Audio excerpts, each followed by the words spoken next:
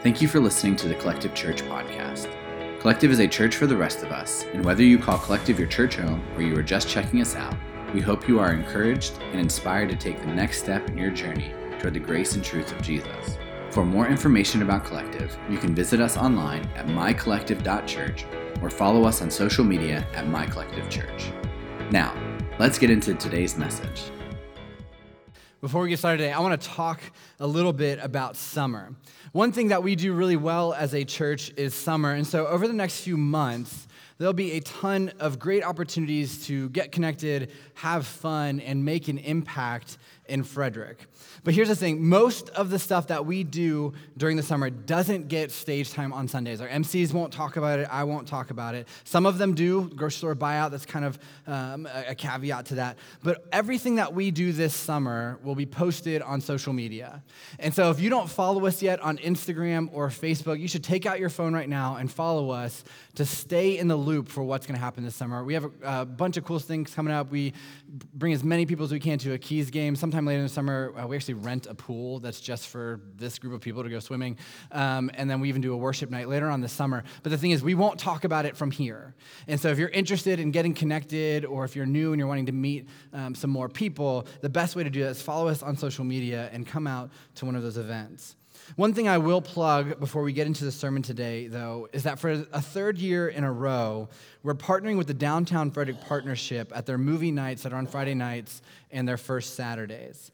And at these events, we set up booths and we do face painting and rock painting. We just do everything we can to partner with them and love this city. And so if you're interested in anything like that, again, we won't talk about it from up here. You'll see it on social media. But if you're interested in helping at any of those, today, you can write local engagement at the bottom of your connection card, and Danielle, who's in charge of that, will follow up with you this week if you wanted to join in one of those. Now, let's talk about Ruin the Game. Today, we are starting a brand new sermon series, and it's actually based on a hashtag. Here's the backstory. So once a month, I get our leaders together, and I give them my best vision talk for the season that we're in as a church and where I feel like God is moving us. And so this includes staff, it includes our small group leaders that we call collectives, it includes any of our directors that help us run the environments here on Sunday morning. And in January, I was digging through some of the books I had been reading, some of the podcasts I'd been listening to, even some of the conversations I've been having with community leaders and other pastors. And I kept feeling like nothing was speaking to me, right? Like nothing was actually clicking. And so I did what we all do when we aren't being productive in the way that we should. I went on social media. And so I started scrolling through Twitter and watching that. Everybody hates each other on Twitter. But as I was scrolling through, I saw the hashtag Ruin the Game. Now, by a round of applause, have any of you seen this hashtag before? He was at first service. He doesn't count. The whole team in the back's like, yeah, we've heard it. That's good. That's the point. Hold on. We'll get there. Here's a better question. By a round of applause, are any of you fans of basketball in the NBA? Okay, there we go. That's better than first service. So last fall, Steph Curry, a basketball player for the Golden State Warriors, scored 51 points in a game that included 11 three-pointers. Now, it was against the Wizards, which is just a coincidence. But after the game, he posted on Instagram, and he used the hashtag Ruin the Game. Now, I'm not a Warriors fan. I'm actually a Wizards fan. I'm a Wizards, Redskins, Orioles fan, so I just cry all the time. So I'm not really a Warriors fan. In fact, I've rooted against them a lot when LeBron was playing them. I'm not even really a Steph Curry fan, but I love this hashtag. And so as soon as I started to dig in and figure out, where does this come from? Like, what's the point of this? And I love the reason why he posted it. You see, Steph Curry is undersized for the NBA. He's kind of a small guy. He can barely dunk. He doesn't do that often. He went to Davidson College, which is not a prestigious basketball school. But he is changing the NBA forever, and basketball purists don't like it. In fact, many people believe that he has ruined basketball for the way that he plays. They hate the fact that he shoots so many threes. They hate the fact that he'll shoot from half court if he feels like the shot is open. They hate the fact that Golden State has been to 5 consecutive NBA finals, and they've won 3 of them. They hate the fact that superstar players will actually take less money to play on his team because they want to win. And then they hate the fact that now other teams are spending a ton of money to build super teams to try and defeat them. The older basketball generation hates the way that he plays. They hate the way that he wins. And instead of other teams catching up, instead of coaches just changing how they manage the game, they're complaining that he's ruining basketball. So when he posted on Instagram, what he was doing was he was mocking those people. He was calling those people out for saying that he's ruining basketball. That's why he's got like the shrug. He's like, who cares? But his play style and his superstardom have not just affected the NBA, but the entire basketball world from the ground up. He has changed how basketball is played. He has ruined the game.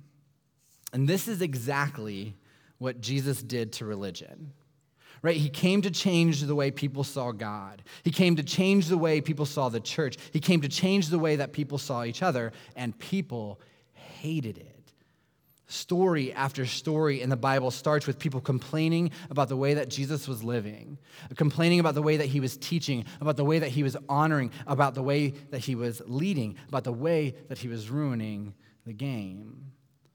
In the book No More Dragons, Jim Bergen points out that the number one question that Jesus is asked is, why do you hang out with those people? It's not who is God. It's not how do I get to heaven. It's not what is my purpose in life. It's why do you hang out with? Why do you eat lunch with? Why do you become friends with sinners? And in the Bible, when we read these stories, it's always religious people asking Jesus this question, why do you hang out with those people? Luke 15, it's a really good example of it. It says this, tax collectors and other notorious sinners often came to listen to Jesus teach. Now, Jesus, everywhere he went, he had a crowd that would follow him. And oftentimes, people who did not believe in him, people who were far from him, people who were outcast on society would try to get a front row seat to see who is this Jesus person. And this made the Pharisees and teachers of religious law complain that he was associating with such sinful people, even eating with them. I love that's like my favorite line in the story, even eating with them. Every time I read that, I imagine like an old Southern woman like clutching her pearls and shouting, oh my stars, before fainting, right? Like even eating with these people. But Jesus came to ruin the game. He came to turn religion upside down, and people didn't like it. They didn't like who he spent time with. They didn't like what he taught. It wasn't what religious people wanted, and it certainly wasn't what they expected. And that's what this series is all about. So during this series, we're going to be digging into the teaching of Jesus to learn how he ruined the game, how he changed religion forever. And today we're actually starting with one of my favorite stories in the Bible, and a story that has shaped this church to its core in Luke 19. And so Luke 19, verse 1, starts with this. Jesus entered Jericho and made his way through the town. Now, Jesus is on his way to Jerusalem, and one of the towns that's along the way is Jericho.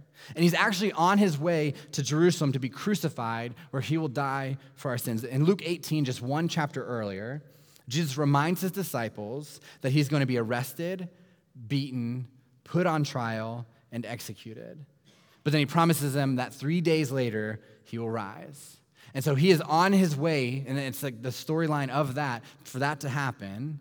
But along the way, they enter Jericho. In verse 2, there was a man named Zacchaeus. He was the chief tax collector in the region, and he had become very rich.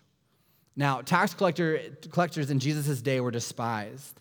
And the way the taxes worked during this time is there wasn't really a set tax rate that everyone had to pay. Rome didn't institute a standard for taxation. So what Rome would do is they would actually auction off the right to collect taxes to the highest bidder in a local city or town.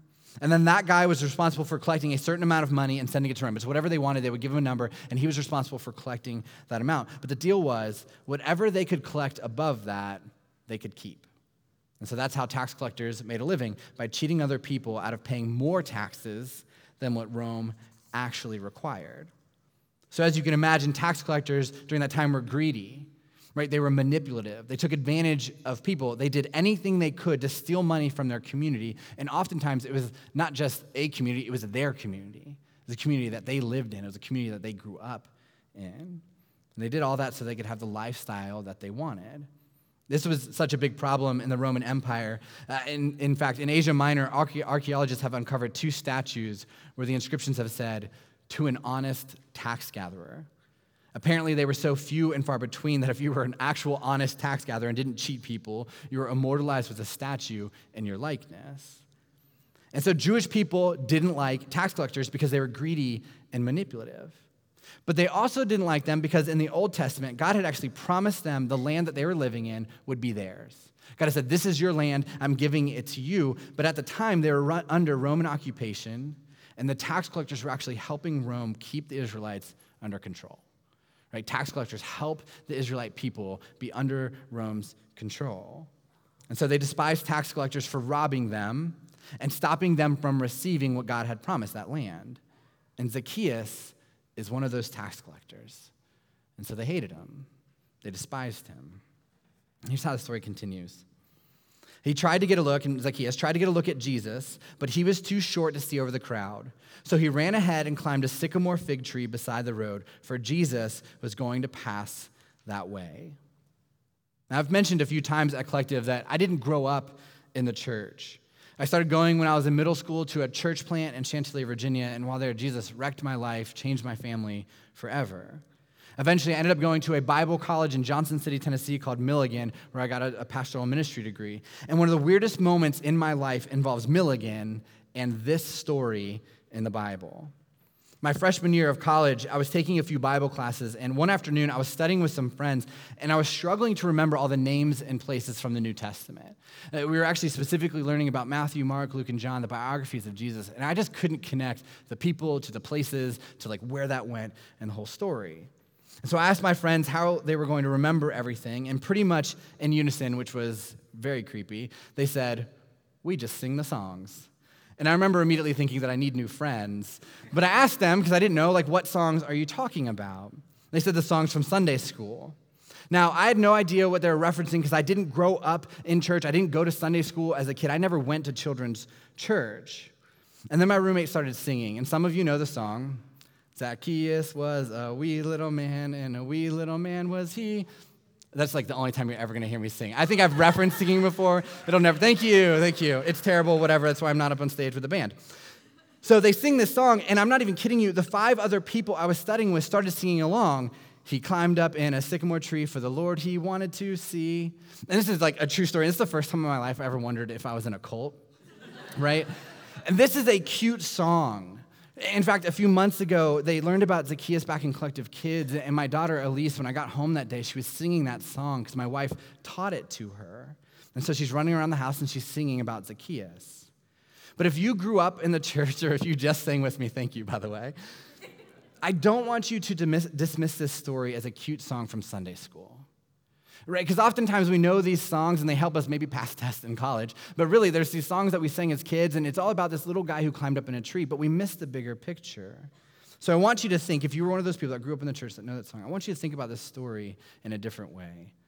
Because I wonder why Zacchaeus wanted to see Jesus so badly. Right, Zacchaeus was a tax collector. He was despised. He had no friends. Why would he want to see Jesus? What did he think Jesus could offer him? I think it has something to do with one of Jesus' disciples named Matthew. You see, before Matthew started following Jesus, he was also a tax collector.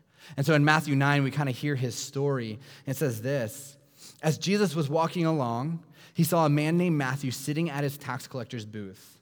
"Follow me and be my disciple," Jesus said to him. So Matthew got up and followed him. So Matthew is doing his job one day, and he's approached by Jesus, and Jesus says, "Hey, you should follow me." And he does it. He leaves everything behind. He becomes one of Jesus' disciples, one of his 12 closest followers. And of course, Zacchaeus doesn't know this at the time, but we do because we live over 2,000 years later.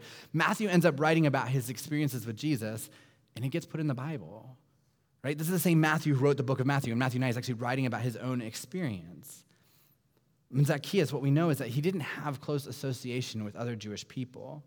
In fact, tax collectors were barred from worshiping at Jewish synagogues. The people that other tax collectors hung out with was tax collectors.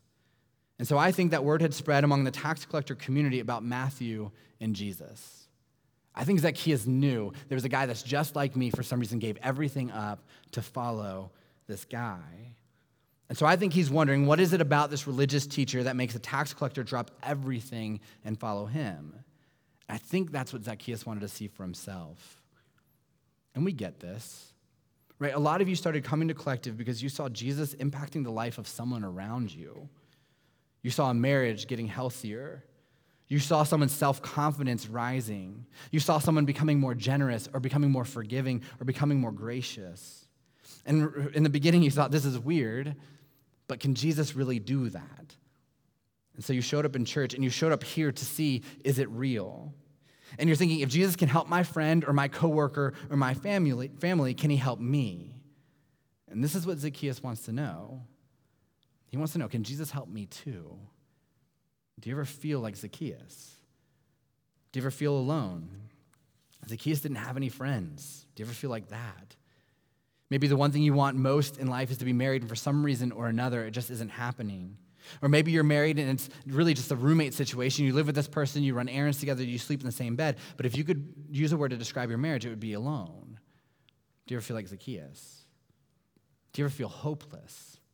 Like if you could read people's minds as you walked into a school or work, you know that they would just be looking at you and thinking, I'm not even going to waste my time on them. Do you ever feel empty?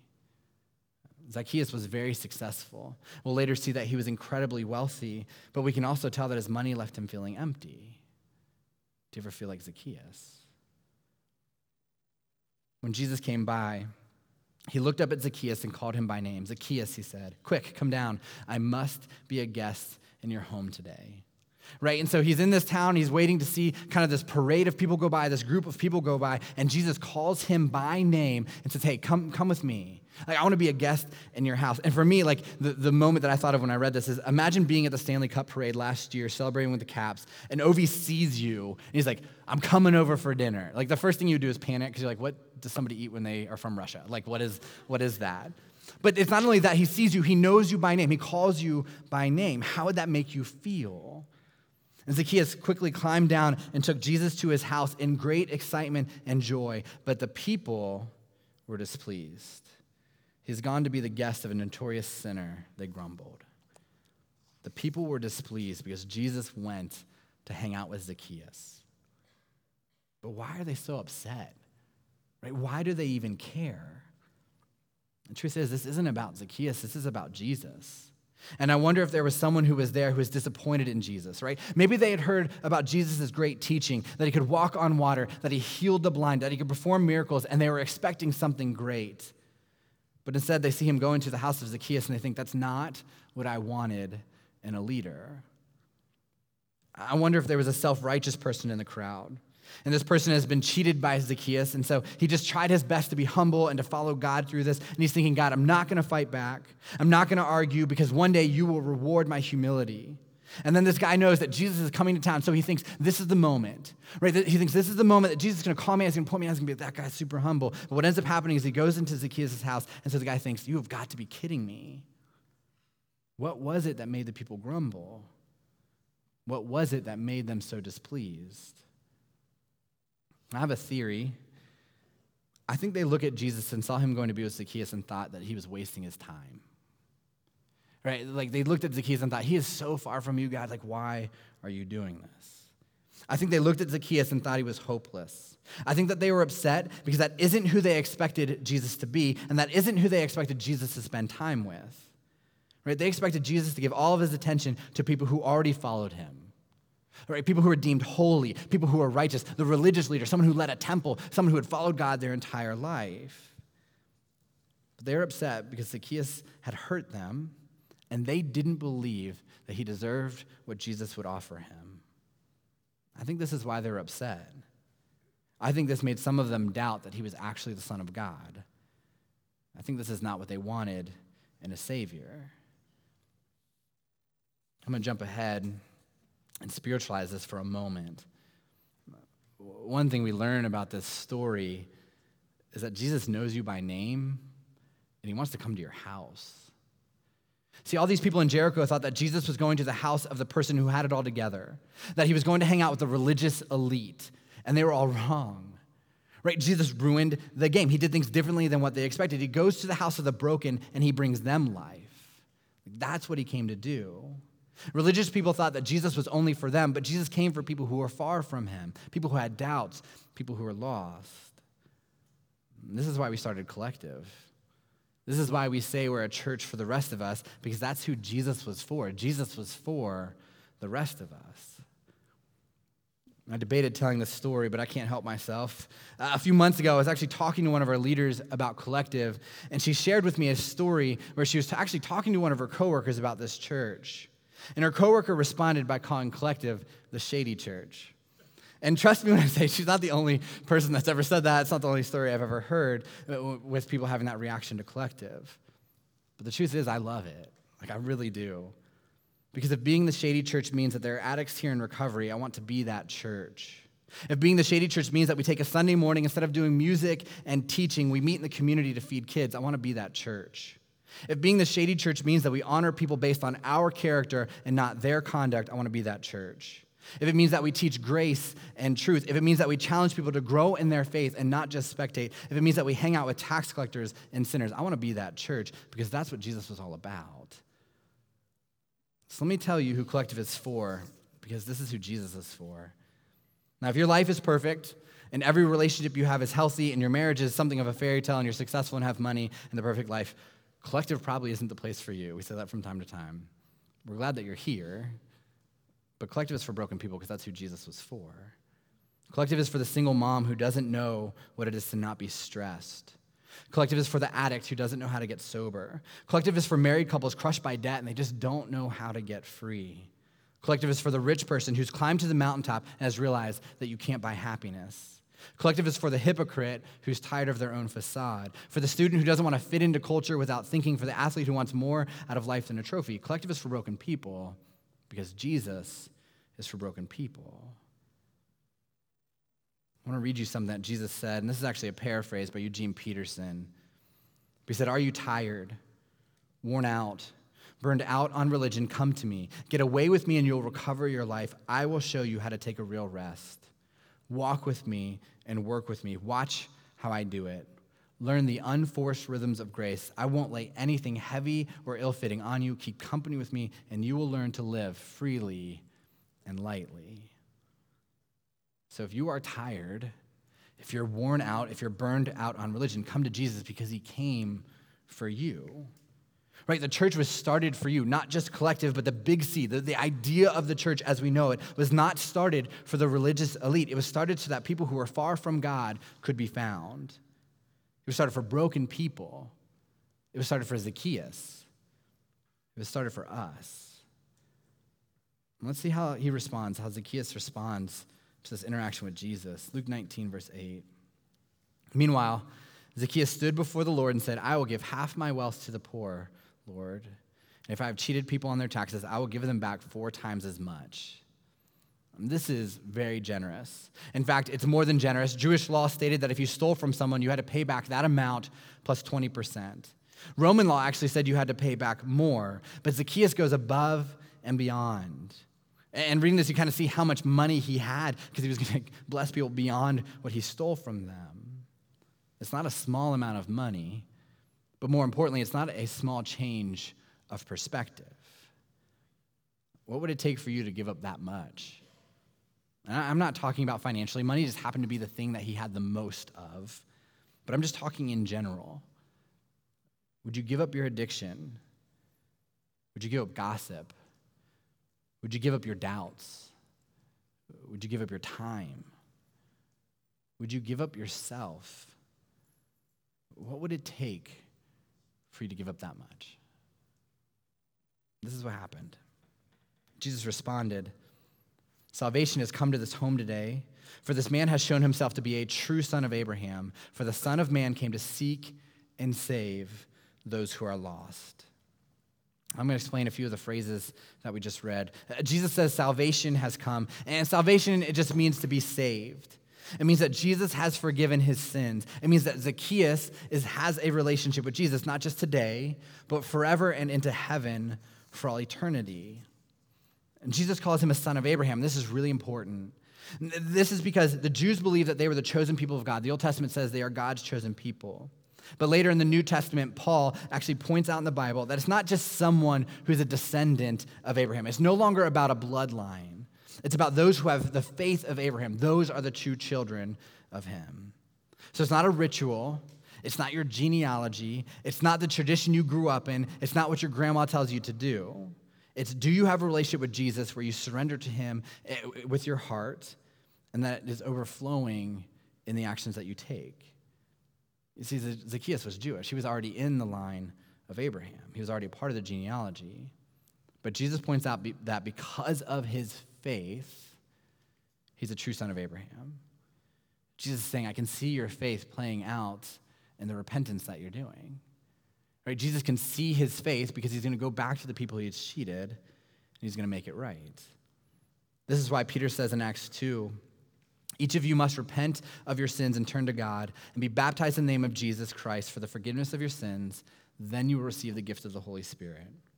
Right? It's you claiming Jesus as Lord and leader of your life. And that leads to the actions of repentance, to turn away from the life you're living. Realistically, it's turning away from this idea that you are the leader of your life, that you are the God of your own life, and saying, God, I want you to put my direction in place. I want you to help me make decisions. And Peter says, then you get baptized for the forgiveness of sins and gift of the Holy Spirit. It's about faith and the actions that flow out of that faith. Right? So many of us say that Jesus is the hope of the world. We say that grace is real. We say that new life is possible. But it can't just be something that we say. It's something that we do. It's something we show. Now, I want to read that last verse again in the story because our application is based on this verse. Luke 19:10 says, for the Son of Man came to seek and save those who are lost. Jesus' mission was to reconcile himself to lost children. Right? So our mission as a church is to do the same. That's why we do church the way that we do church. Our foundation is Jesus. We exist to glorify him with our lives. We're built on truth, so we base everything that we do completely on the Bible. But we're going to do church in a way that makes sense to people that are far from God, people who have never experienced him before. Because Jesus' mission was to seek and save those who are lost. That means our greatest mission is to seek his lost children who do not yet know what his grace is and bring them home. And there are two applications today based on Luke 19:10. The first one centers on the word seek. And this is really for people who would say that they're followers of Jesus. The mission of Jesus and this church isn't just to know people who are far from God. It isn't just to have Facebook friends who don't go to church. It isn't even just to pray for people who need Jesus. The mission of Jesus and this church is to invite and bring people to a place where they can experience the freedom that Jesus offers, so they can experience the life that he offers. And so if you are a follower of Jesus, the thing that you need to be wrestling with is who are the people in your life that need to be here with you on Sundays? Like, are you actively seeking them out? And don't get weird about it, but are you inviting them? Are you praying boldly that they say yes? This is one of the reasons why we're doing the grocery store buyout. We could totally have church in the cafeteria that Sunday as the school takes care of the gym floors, but we know that you have people in your life that are skeptical about church. They've had bad past experiences with the church, and they aren't sure if they can move past it. They don't even know how they would move past it. But you know that if you could just get them around Collective, they will love it, and Jesus will begin to impact their lives in the same way that he's impacted yours. And the grocery store buyout is a great way to do that. Right? It might not feel like church, but it is church. That's why there's going to be invite cards on your seats for the next few weeks, because you need to be wrestling with this question. Who are you seeking out? Who are you going to invite? Who are you going to bring? We get to spend a Sunday collecting food for kids in our community who are food insecure, while also showing Frederick that there is a God who loves them. Who are you seeking out? The second application centers on the word save. And all of this hinges on Jesus, because it's not about you saving people. You can't do that. You are not the savior of the universe. You're not even the savior of your own life. But this is about you saying yes to being saved. Jesus came to save. And so if you feel like you are drowning in doubt, drowning in pain, drowning in fear, drowning in insecurity, drowning in loneliness, we want you to know that Jesus' sole mission was to come for you, to save you. He came to give you hope. He came to give you peace. He came to offer you forgiveness. He came to show you grace so that you can live freely and lightly. But the truth is, so many of you are afraid to say yes to that. Right? You're afraid to say yes to him because you feel like you're too broken. You feel like you have too much to work on. You feel like you aren't worthy of being saved, and you're wrong. Romans 5 says this: when we were utterly helpless, Christ came at just the right time and died for us sinners. Now, most people would not be willing to die for an upright person, though someone might perhaps be willing to die for a person who is especially good. But God showed his great love for us by sending Christ to die for us while we were still sinners.